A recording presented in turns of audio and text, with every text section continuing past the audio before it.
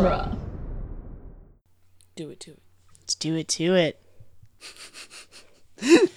What? I don't know. It's funny.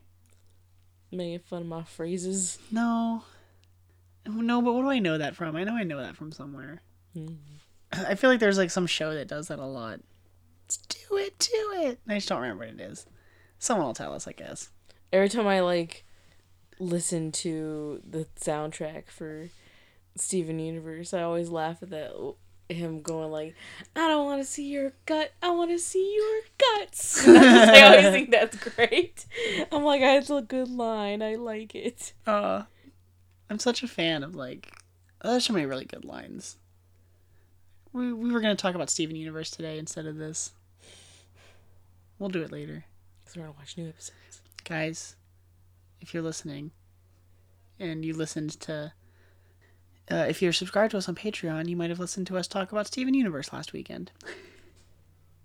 It's not what we're here to talk about today, though. No. We solemnly swear we're up to no good.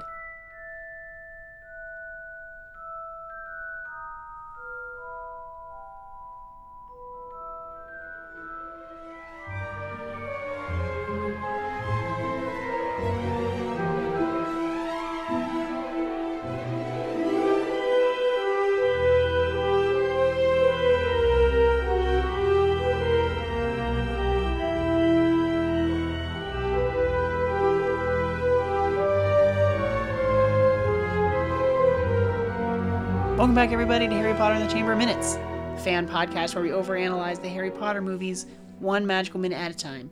I'm Gary Roby. I'm Victoria Cope. And today we're talking about minute number 33. Minute 33 starts with Hedwig's cage flying.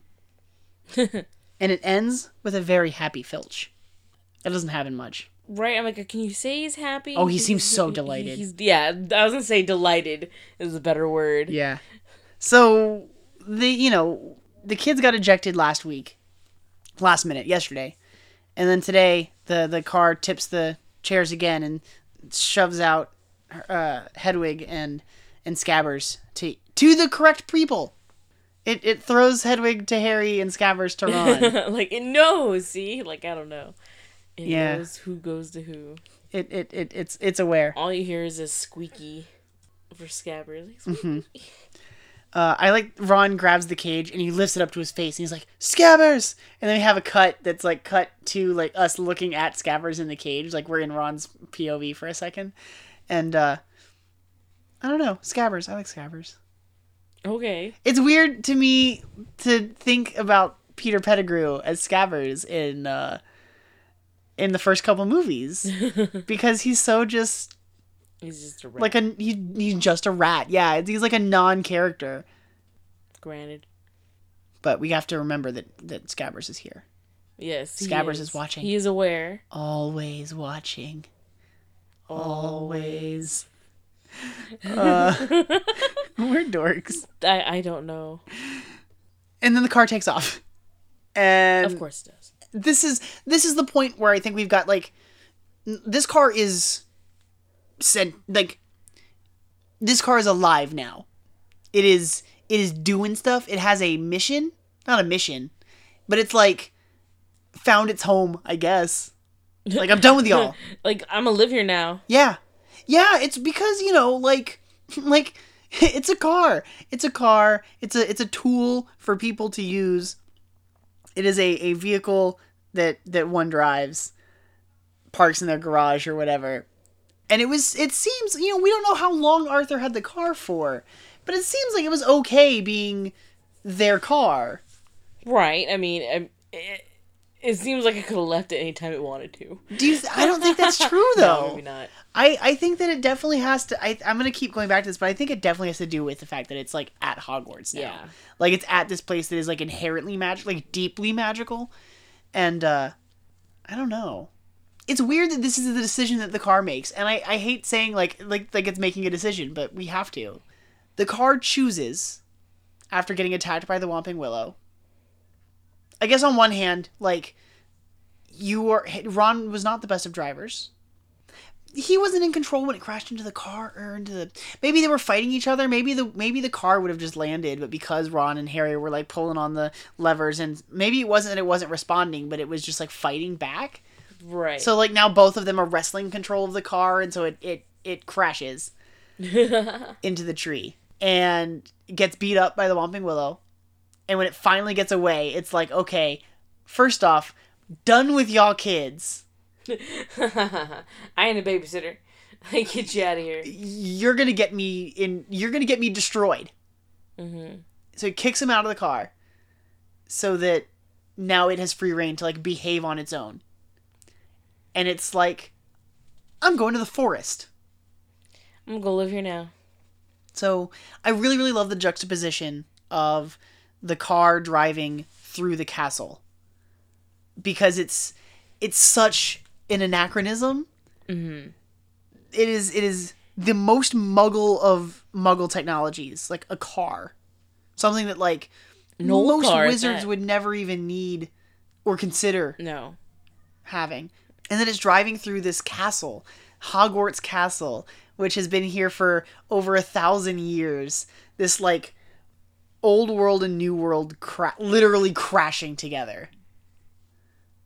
I like it. I think it looks. I think it's cool. So we just see it kind of rolling through Almswick Castle, and it goes through this tunnel, and then it takes off by Hagrid's hut. Hagrid's hut makes a cameo appearance. There's like smoke in like what I guess would be like a fire pit in front of Hagrid's hut. Like he's got like a little cook fire out there or something. Do you see right here? I see. I mean, it doesn't look like it's like flaming anymore. No, it looks like it's been put out, but it's still smoking. Smoke. Mm-hmm. And then the car rolls off into the castle, and into the forest, and Ron goes, "Dad's gonna kill me." Yeah, you think? Yeah. Cut to Harry and Ron dropping off their pets in their trunk. And I guess people arrive at school and they just drop all their stuff in the Great Hall. Right, it makes me think like when you go to 6th grade camp and like they just dump everything out in this one area, but you don't even like put it away first. You go to like you go eat and they introduce and do all this whole thing, and then like your stuff is taken to whatever your cabin is and blah blah blah. So house elves are doing that while apparently while they're all eating. It's a lot of work, poor things. I mean, there's an army of them beneath the school. An army. Could be. Could you imagine? Again, like rebelling house elves overthrowing their masters. Be unstoppable. Especially with as many as we assume would be working there. I imagine there would be a lot. Because to take care of a whole school. Yeah. Presumably they're taking care of 1,000 people at any given time. Yikes. Yeah. I still think that number's way too high. But that's what Joe said on an interview or something. Who's to argue with her, right? Yeah. No, but they're going into the conversation as if nothing happened. Yeah. I like that Harry's like, "See you later, Hedwig." Yeah, okay. And then, it's not even that they just launch into this conversation. It's the way they launch into the conversation. Like, because Harry could say, I don't know, he's a 12-year-old. There could be a more eloquent way of saying this. So he just goes, so a house elf shows up in my bedroom. Yeah. It's like, okay, great segue there. Yeah, that's the thing is like it's so jarring. It's so separate from what just happened. Yeah. Like all this just happened. You could be like going like, "Oh my god, I can't believe that happened." Like that would think that's what normally would be happening right now. Like, "Oh my god, like did that tree really attack us?" Oh my god. Like, what is it even doing here? Like, are you okay? Like, I don't think I'm hurt. Like, oh man, no. You broke your wand. That really sucks. Nope, just a house elf shows up in my bedroom. We can't get through the platform 9 3/4. A tree tries to murder us. I guess someone doesn't want me at school. Like a Harry. It's not all about you. Calm down. It is titled after him. It is. But I mean, your friend just like broke their wand. That's kind of important. That's kind of a big deal. Well, see, another thing is it's also very presumptuous that Harry immediately lumps like the tree attacking them into, like, someone is trying to stop Harry from coming. It's like, no, Like- that didn't happen like- because of you. That happened because of both of you making a very bad decision. As if, okay, This isn't their fault. yeah, Dobby crushed the car into the tree. I don't think that's what Yeah, happened. This is- yeah, Dobby's somewhere, like, on the field, like, next to Hagrid's, like, hut, Yeah. like, doing whatever magic he could Jinxing do. the car. Jinxing the car. So that it'll crash. Dobby gave the car sentience. Right? Like, I don't know. Just, Yeah. It's so weird. it's like last year's Snape, but only as Dobby. Yeah, it's definitely Dobby. like how... It's weird how Harry lumps the tree in with these other two occurrences. Yeah. They definitely don't go together. No, they don't. So they come up the stairs, round the corner. Harry's talking to Ron. And then we get to the top of the staircase when he's like, I think someone doesn't want me coming back to school or something like that. And we get this over-the-shoulder shot of Filch with Mrs. Norris. And then we get the prettiest Mrs. Norris shot She's so in pretty. any movie. Because we see, like, her eyes look all red. And they're amber, but the fire is like making them very fiery. yeah, fiery. it's really, really cool. She's such a pretty kitty. She's such a pretty cat. She's very fluffy. And then we pan up to to Filch. And I think Filch says something. I don't remember. Oh, I think Filch says like take a good look. This night could be your last or something like that. Could very well be your last. So he hears that Harry's like, he must have overheard Harry. Harry saying like, I guess someone doesn't want me back at school. And he's like, yeah, this might be your last time. Enjoy it while you can. Yeah. Oh boy. Are the kids going to get expelled? That's tomorrow. I know. I love that line. That's my favorite Filch line. I love this picture. This is totally the picture for the minute, though. Look at that face. Literally, like, the 1 minute mark. Like, right on the cusp of today's minute into tomorrow. He's got the smuggest of grins. Filch is so delighted that these kids are going to get punished. We'll talk more about Filch next week. We have an extended sequence at the beginning of the week next week that is really important to Filch's character. Yes. We'll get to that. That's spoilers for Monday, folks. I was taking my notes today and was like, oh, I forgot that this was in the movie. Or in this cut of the movie, I should say. So that's going to be fun to talk about. I love Filch. I think this guy, David Bradley, is so good. Like, he pours everything into Filch, and it's really satisfying. You don't get him very often, but when you do, he shines. Like, it's just great. Yeah, it's interesting because, like, he definitely has this chemistry with the kids because he's in charge, right? Like, even though Filch is just... Do we give him a title? Hall monitor? Like... Custodian? Yeah. Even though Filch seems to be, like, not really even part of the staff. Right. He has authority over these kids. Even the cat has, like, a job to play. Yeah. Well, in the book, she gets so much more to do. Oh, I know. In the book, they're constantly talking about how Mrs. Norris has gone off to find Filch. And it's like, oh no, we gotta get out of here before she comes back. Yeah, because she's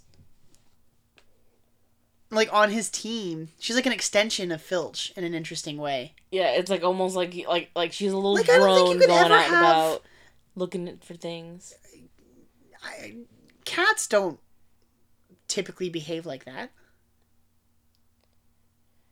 That would take a lot of training, Yeah. but I mean, like, it could happen, I suppose. Yeah, so like you and your cat are walking through the halls of Hogwarts in the middle of the night when all the kids are supposed to be in bed. She's in one wing of the school and you're in another. Yeah.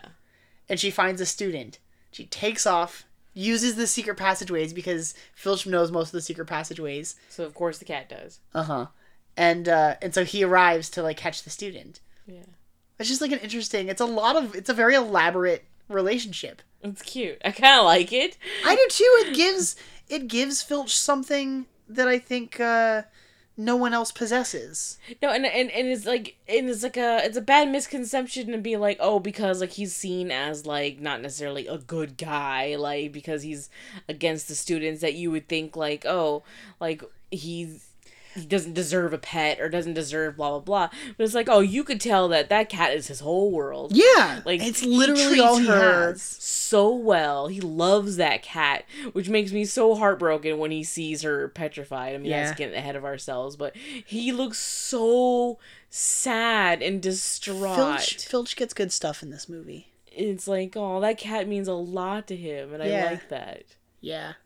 He does love that cat. I just love this picture that we're frozen this still. He's doing like the whole James Bond villain thing. He's stroking Mrs. Norris. while Yes! he's making this Oh my face. god! Filch is Blofeld. That look on his face, just petting Mrs. Norris. We meet again, Mr. Potter. Exactly. I like that. Me too. Me too. I'm ready to get to tomorrow. We have more Filch stuff tomorrow. I know. Tomorrow. The next 2 minutes are more elaborate. I think this week is getting heavier. We're at Hogwarts. We're back at school. Well, now that we're back at Hogwarts, yes. We're back at school. We'll have a They're class next week. Yeah. It's crazy to me how quick we're gonna get into it now We're that we're through here. the doors. Yeah. Yeah, we are inside the castle. Not just on the grounds getting whomped around. Womped. Thank you everybody for joining us for another minute. Of course, as always, you can find us over on Harry Potter Minute and Listeners Army on Facebook and join the conversation. Go find us on Apple Music and our Apple Podcasts and give us a 5-star rating and review so that other people can find the show. And come back tomorrow, minute 34 of Harry Potter and the Chamber of Secrets. Mischief managed.